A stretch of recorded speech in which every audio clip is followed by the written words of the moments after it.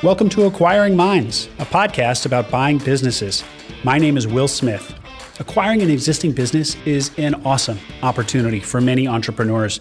And on this podcast, I talk to the people who do it. Jason Budd acquired a 45-year-old software company last year, right as COVID hit. He was a self-funded searcher who had worked in corporate for years, but he saw the moment in his career when it felt right to take a leap and work for himself. You'll hear me get excited when he talks about someone influential in his life sending him a podcast about buying businesses, and how listening to that podcast really opened his eyes and sort of set him on the path. No, it wasn't Acquiring Minds. That was before this pod existed. But still, hopefully Acquiring Minds will serve the same purpose in somebody else's life. Anyway, that anecdote and the rest of the story with Jason Budd. Jason Budd, thank you for joining me today on Acquiring Minds.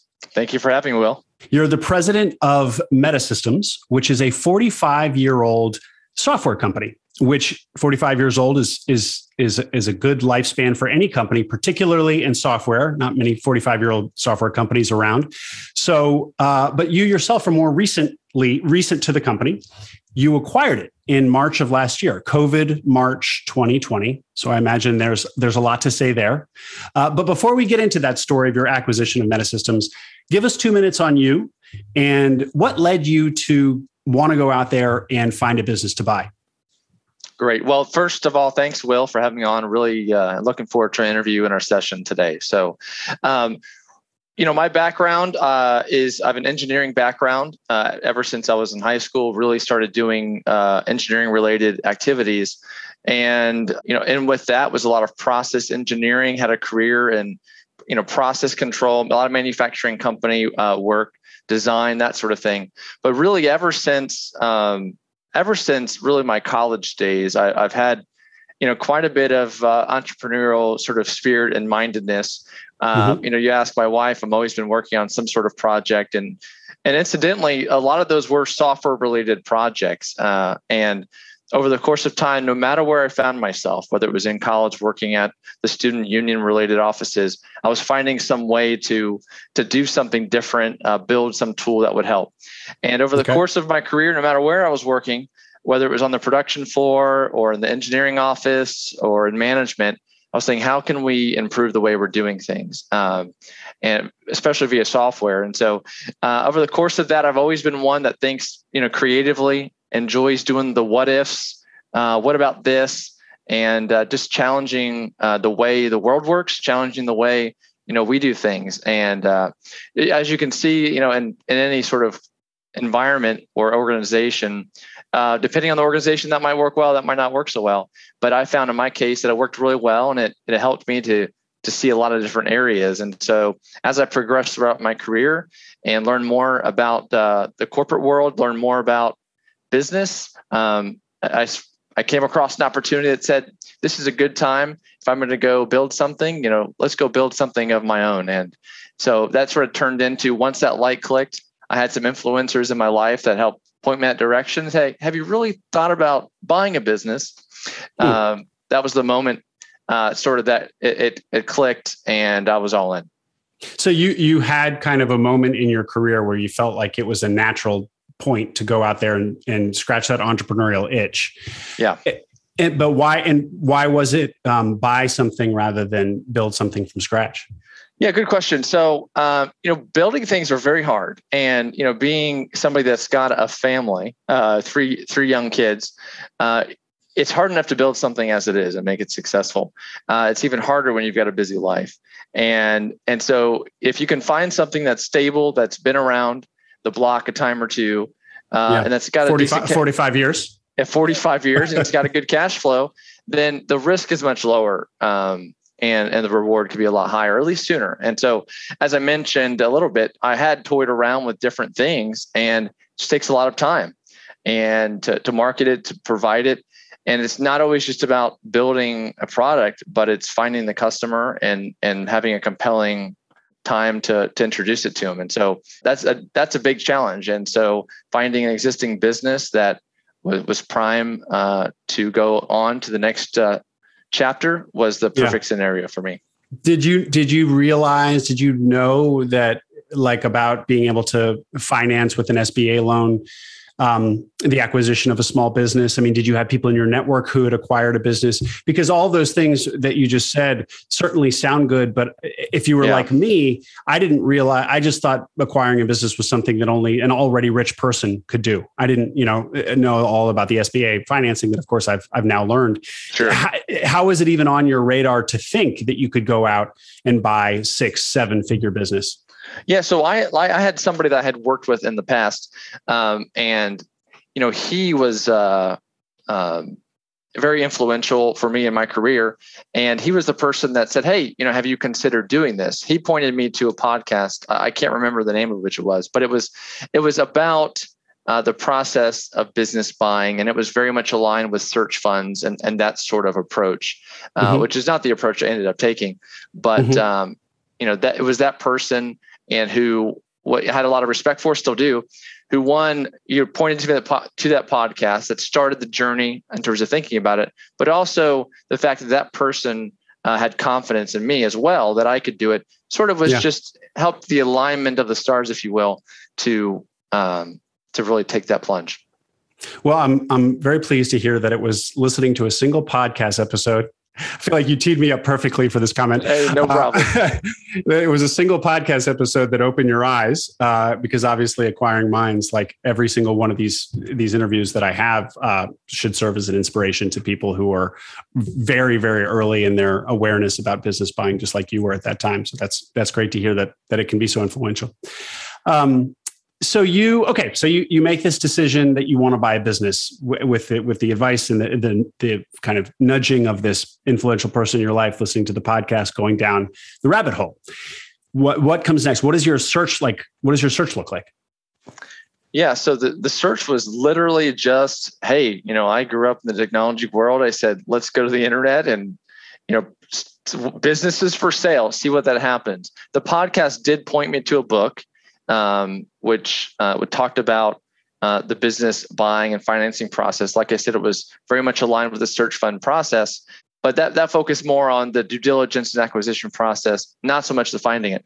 But went to the internet, found with that, ultimately found a business buying brokerage in an organization who promotes essentially business buying, right? Because he himself, who started this and is leading this, is himself a business broker. So it's in his interest to promote business buying, of course, but also just educating people. And so he would host networking events, business buying breakfasts that brought together brokers, bankers, as well as attorneys who specialized in that space. And so just a function of that networking and getting connected with online brokerage websites, that's really how I started to refine the companies that were available. And sometimes it was, they might know of a company, you get to know them a little bit, and they'd express the willingness to even say, hey, if I come across something, I'll let you know that might align with your skill set. So you were looking at online brokerages, probably all the usual suspects that we've named on here many times, but you were also doing something local. You were going to these breakfasts hosted by a local business broker who brought together people. Sounds like he brought together service providers in the ecosystem, not so much buyers themselves or sellers even. Yeah. So no, it was very much intended. The intended audience of the seminar was people interested in business buying. And the key presenters, if you will, would be these service providers that would that would talk through the process. Like I said, the lenders might be SBA lender, for example, and things like that. And where was it? Where are you based, or where did this process happen? Yeah, so that was happening in the Columbus, Ohio metro area. Okay, great. So you're putting yourself out there. You're networking locally. You're on these business brokerage websites. So how do you happen upon Metasystems? Yeah, so it was through one of those business brokerage websites that I had seen it. And it was actually really interesting how it all unfolded. I had looked at several different companies. What I was targeting was around, I said, okay, I have an engineering degree, experience in manufacturing. Over the course of my career, as I told you, I was doing a lot with software and business intelligence and building systems and tools to help them. I was also involved in a lot of ERP. For a time, I was the ERP product owner for the company I was working for. The company I was working for got acquired, and I was involved in integration of companies, and that included ERP integrations, things like that. So I was doing a lot of work at the time in this space. And so when I came across it, felt like a very natural fit. And my affinity for software, it sort of really spoke out to me as well. I wasn't limiting my search to that, though. As I mentioned, it was something in the manufacturing space. I had looked at machine shops. I had looked at other places that did, light industrial, manufacturing or assembly. And so, I had by the time I sort of said Metasystems would be my number one, I sort of had maybe 7 to 10 businesses that I was working on getting the financials for, the initial packages for review, and refining it that way to meet those initial high-level qualifications. So ERP manufacturing, this was kind of like you wanted to be touching this in some way, but the business itself that you acquired might be software. Touching it might actually be a manufacturer. You were looking at all that. That's and right. What was can you tell us what your financial criteria was, or any of the kind of the quantitative metrics of your acquisition? Sure, absolutely. I mean, of course, it had to be something that would support a loan, right? Because I knew I'd have to do that, as well as something that, knowing that I was going to be ending up in the SBA space by that point, I had to know that I could support it from my down payment, sort of faculties that I had available to me. So that sort of limited it probably in the, $1 to $3 million range in terms of price. Mm-hmm. Okay. And so you did go the SBA loan route. That's right. Yep. And actually, this would be a good time. So what does Metasystems do exactly? Yeah. So Metasystems, we are an ERP software provider. And what we do is, it's ERP, for those who don't really know, is software that typically not manufacturers might run their business on. So it's the full integration between not just manufacturing orders, parts, bills of materials, planning, purchasing, but also integrating that into the financial system. So it's highly embedded, so you can do your payroll based off of it. It's really the full suite of managing your business. And we have a focus on highly engineered solutions. There are some products that are more aligned to retail operations, some that are more aligned to distribution. Ours is very much focused on sort of engineered to order, configured to order, made to order sort of companies that have maybe a very complex or deep bill of material and are a lot of shop floor emphasis in their environment. And so that's the gist of what an ERP software is. Yeah, I mean, is the reason that it's been able to survive as long as it has is because it's so custom to this niche? Because I would imagine in this ERP world that there would, kind of like in the CRM world, there would be some real dominant players. Although actually in the CRM world, there's Salesforce, and then there are some big players, but there's a very long tail of smaller providers as well. So maybe it is kind of like that. Well, absolutely. And as being in this sort of small business world as well, is that you hear this saying a lot, that small business is the backbone of America. And it's true. And it's really, really hard to appreciate just how true that is. And so once you open your eyes to the world of small business acquisitions, you realize there are so many of these companies that do exist and that do exchange hands. And sometimes the sellers are ill-equipped because they haven't had a good sort of exit strategy over time. But I bring that up just to say that in the software world, for every company out there, they need some software that they're running their business on. It could be a lightweight accounting tool. It could be a strictly more operations oriented. And so I think, this is a product that has evolved over decades. Started off on very legacy database systems and has been ported and sort of brought forward over time. And so with that, we've been able to preserve these really powerful features that some modern SaaS-oriented systems just don't have. Right? It has depth, right, and breadth over a 45-year built solution, and so that appeals to the companies that have very wide needs. And if I'm very lightweight manufacturer, and if I'm just trying to track inventory, that's great. But if I really am trying to do a deep cost accounting, inventory management, perpetual inventory with very solid, month-end controls, for auditing purposes, then we have all those features that you're gonna need. As I hear you talk about this, you're using a lot of manufacturing phrasing and vocabulary that I'm unfamiliar with. So it does seem like, one of the interesting questions in small business acquisition is always how much the prospective acquirer needs to really understand the inner workings of the business they're acquiring. They'll eventually need to understand, if they acquire that business, of course, they'll need to learn those inner workings, but how much do they need to know before they even acquire? Could I have acquired Metasystems not knowing really, frankly, anything about manufacturing? Or was did it really was Jason Budd really the sort of person that needed to buy this business? That's a good question. I think I'll answer it in two different ways. The first being, depending on what your financing situation looks like, right? Because as part of the process, right, if you're going to go out and find a lender, the lender's got to get comfortable not with the financials, but they want to get comfortable with the fact that you are now running this business. Yeah. Maybe if it's got a very tenured and long-standing management team, they would be more open to a hands-off, right? But for a company that's small like ours, that is, not as, a more shallow management structure, right? Yeah. They're going to be looking for, as part of the lending process and their due diligence, are you sort of qualified? Do they have confidence that you can do it? And then, of course, from the other side of it, could you, knowing nothing, come in and do this, setting the financing aside? For my take coming into this, you would have a very hard time, keeping it going in the right direction without much experience in manufacturing at all. Because, a lot of what we do is really partner with our clients. And to your earlier question about how has it survived this long, is because we're not a commoditized approach to software. We don't say, here's our product off the shelf, you buy it, click the install. Here's the lots of documentation on exactly how it works. Go click it and good luck.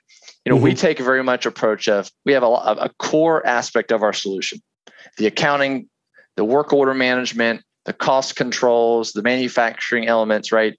And then where we typically find the most diversity in people's business is not so much in the manufacturing. Sure, they have their own processes and trade secrets of them building the thing. But at the end of the day, the fact that I've got a bill of material and I'm tracking material and labor and service costs and overhead, things like that, that's all true.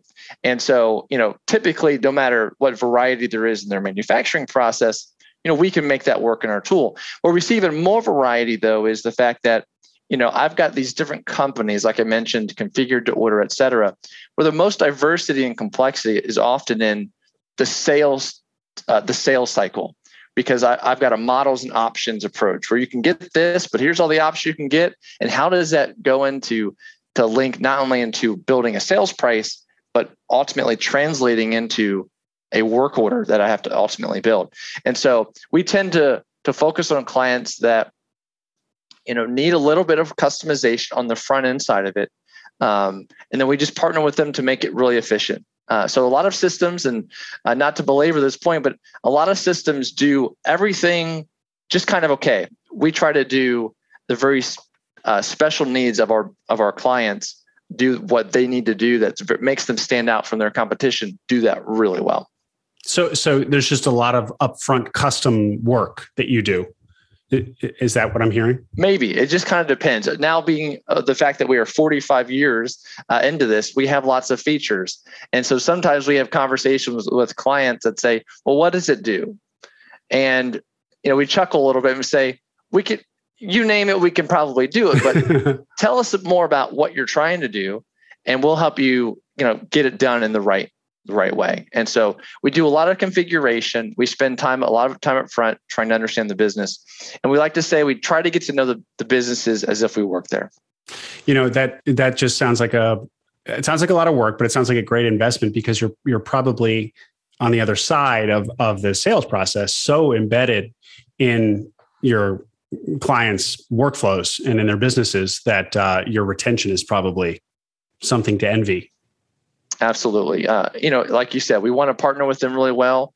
And then, companies' needs change a lot. And so we like to keep close contact, working with them regularly because as they have attrition, turnover in their workforce, and their needs change, or things like 2020 and 2021 hit, they need to be dynamic and they respond to the market.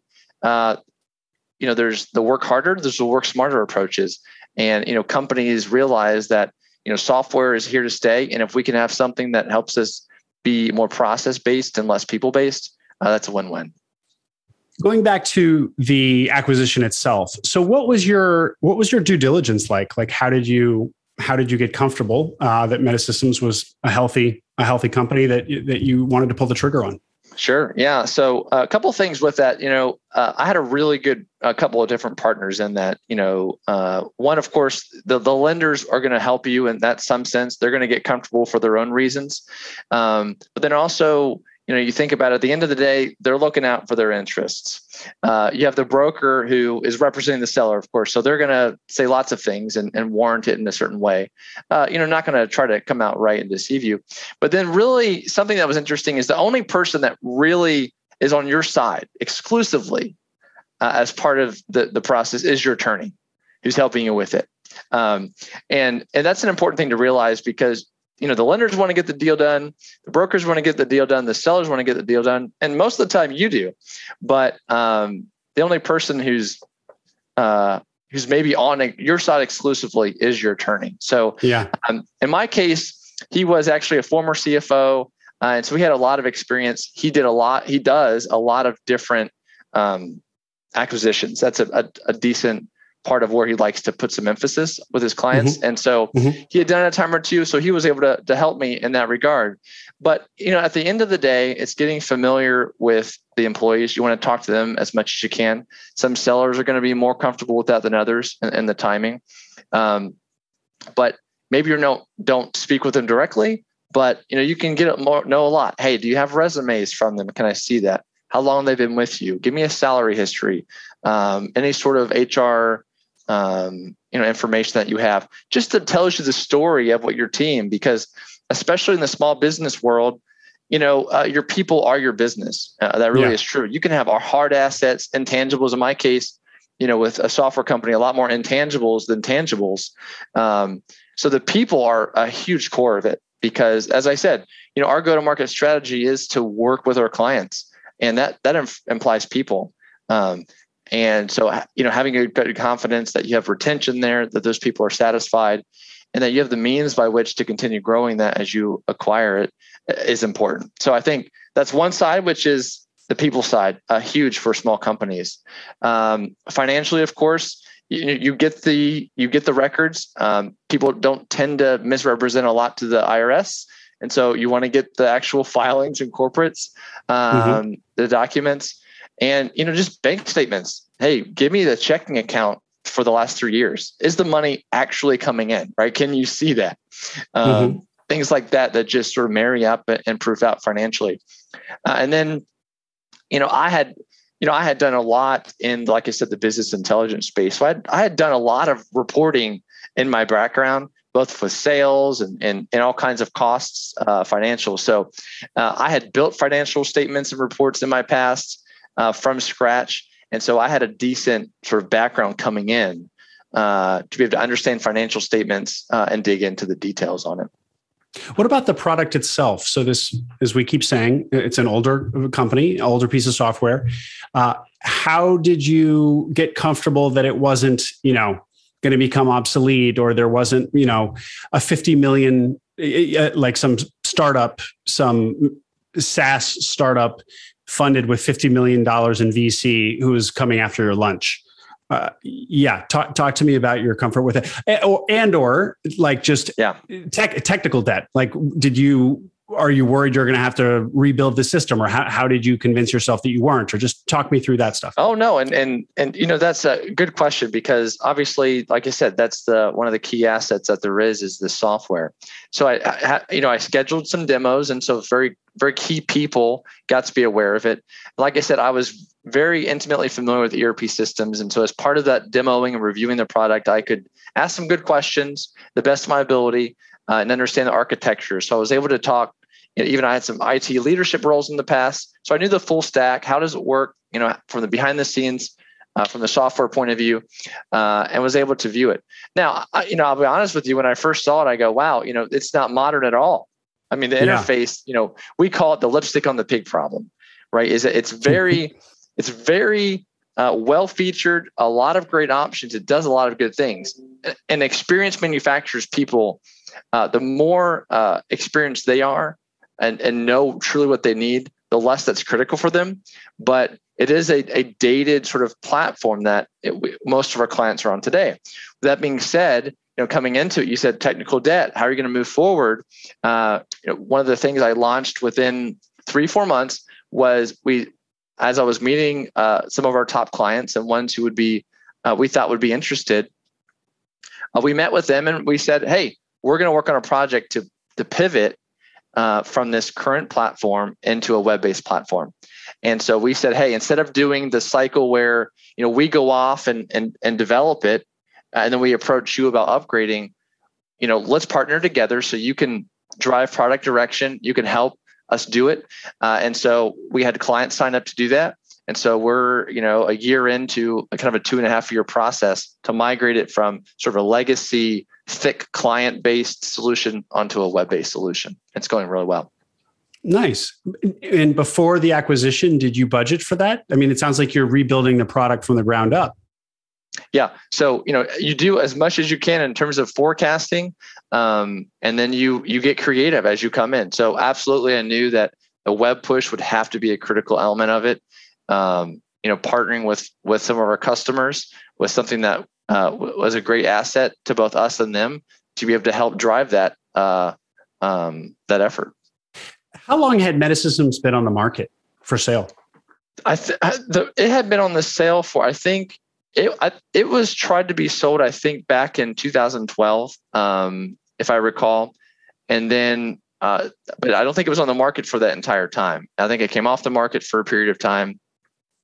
And then it was, I think listed for maybe 6 months to a year by the time that I had sort of come around. I had mentioned earlier, and so it was very ironic, though, actually. I mentioned that business buying breakfast, that was that.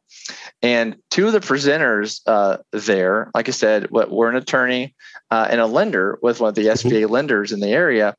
And it turns out that later on, when I found the Metasystems listing, and so had kind of reached out, and I think somehow had connected with the president of the Business Buying Brokers Association in town. He says, "Hey, wait a minute. It turns out that both the lender and the attorney had worked with a previous basically potential buyer. And so they were very familiar with the business, both from a financing point of view and in terms of the seller from a selling point of view." And so that turned out to work out really well. It was very ironic, but very favorable. And it sort of probably jump-started the process a little bit. There was an initial comfort. And the lender himself, he was at a different bank than he was at the time when he dealt with it the previous time. So that created a little bit of complexity. But otherwise, there was a lot of familiarity, and it aided the process tremendously. I feel like going into that negotiation, you had a lot of wind at your back. I mean, it had been on the market for some time. It had been on and off the market. And, for a software company to not sell really quickly, software is obviously a hot commodity these days, software businesses. And it probably meant that it wasn't super competitive. You were probably the only offer. You find this lender and an attorney who already knew the deal. You knew that there had been a buyer a deal that had fallen through. So it feels like, you could really, you were negotiating from a position of strength. I really do feel like that was the case. Of course, every broker wants to suggest there's dozens of buyers lining up, waiting, but that's their job, right? And but you're right. All those signals pointed that this was a good deal, but I also knew that this was something that was a strong, solid business. I did appreciate being familiar with the space, that there was a lot of work ahead, and that was okay. To me, that meant there was a lot of upside because. If I had a seller at the time who was at retirement age and was planning on sort of moving on with their chapter, in the next chapter in his life.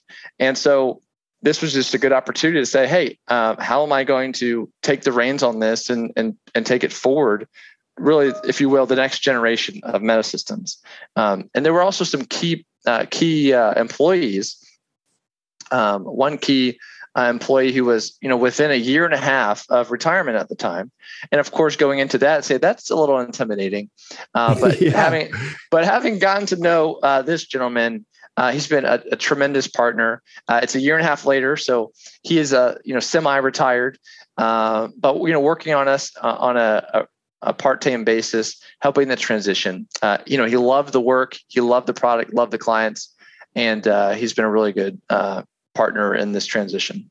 Did you uncover as part of your due diligence that there was this key man risk, that the second in command or the main tech guy was a year and a half out from retirement?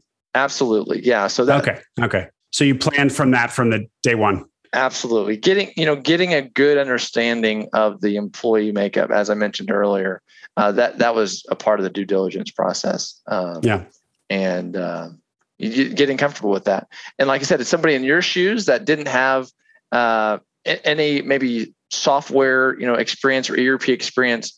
That's what made, to your point about the tailwinds, is that, I was in a position where I had done manufacturing, I'd done ERP, I'd done a lot of peripheral systems that integrated with those tools, that I think from a comfort level, I could come in where many other buyers, may not have been comfortable taking on the reins for something where it was. The retiring owner the seller, were they the founder? No. Metasystems has changed hands a couple of times. One of them happened, and very abruptly. It was a pretty tough time, I think, just with health issues and things like that. But otherwise, there had been a lot of stability. I still have employees that have been here over 30 years, over 20 years, and so there's just a lot of tenure and longevity. And so, it's been great working with all these individuals who have the history, have the knowledge, and have the passion for this kind of work, because it can be grueling sometimes, but every day is a different day and a new challenge. And having lots of clients to work with is a good thing.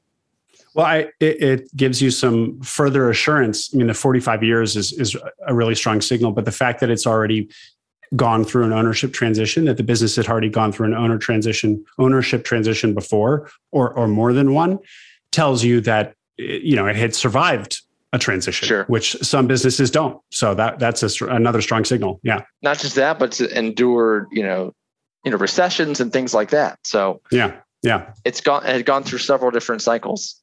Jason, we talked about you really diligencing the team, the employees, the technical debt. Were there any other risks that you were particularly wary of that during your due diligence that you were concerned about as you signed on the dotted line, or were those the big ones? Those were certainly the big ones, and there's only, for example, so much technical debt that you can assess, going into it, because it's proprietary, things like that. But those were the key things: is understanding the team. And the other thing, when you had asked about what are the criteria, for example, for looking for a business, you want something that's strong, and also knowing that ERP systems, they take a long time. They take months, sometimes years, depending on the complexity of the business, to both get on board and to really get where you need. It could be, as we do it sometimes, as little as 2-3 months.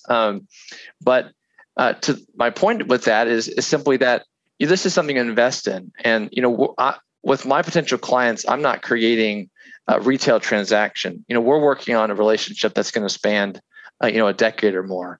And so, looking at the clientele and saying, our customers had, lasted in some cases, 10, 20 years, that gave a lot of assurance that, change might happen, but change can't happen all at once, with all of our clients. Yeah. And so now that once you acquire the business, were there any challenges that materialized that you hadn't foreseen, or were they the things that you'd worried about? You knew that one of the key personnel was going to be retiring in a year and a half. COVID. What about the COVID effect? Like to tell us, what were the first 6 months like? Talk to me about that. The first 6 months really were they were somewhat quiet at first. A lot of learning, digging in, learning the customer base.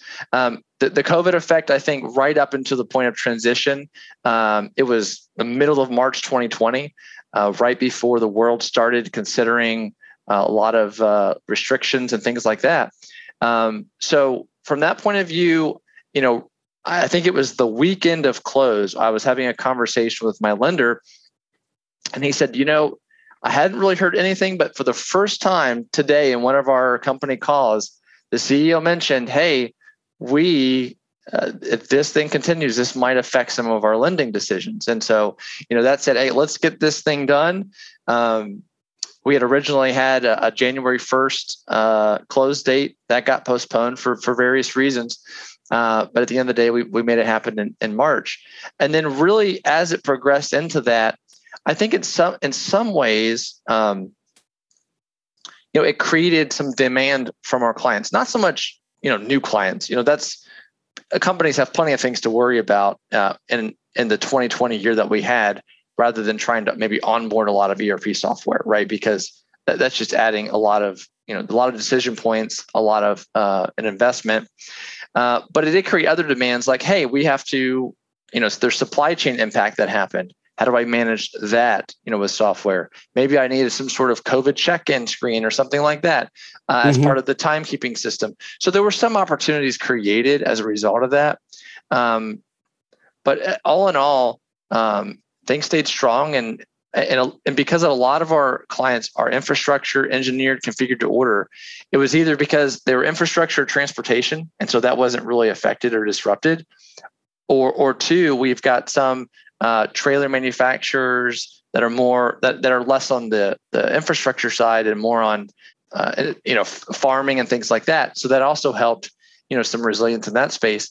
But we also have clients that make sort of sports and leisure, and you may have seen some of the stories.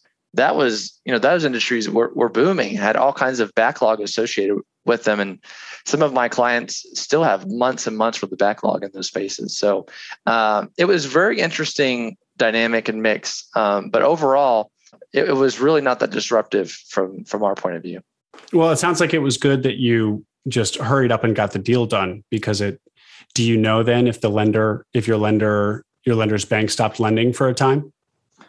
I think lending in general, was affected. You had PPP and things like that that were happening that banks were trying to coordinate. So the banks that worked in the SBA space were very, very busy. And so whether or not it was lending decisions because of risk, I know that, restaurant spaces and things like that were certainly, restaurants are always challenging from an acquisition and longevity point of view.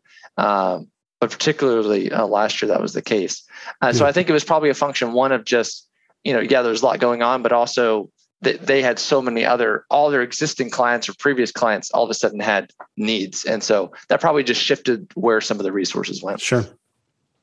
Can you tell us anything about the numbers of what you acquired the business for, what the multiple was, what the margins were on the business, any of that stuff?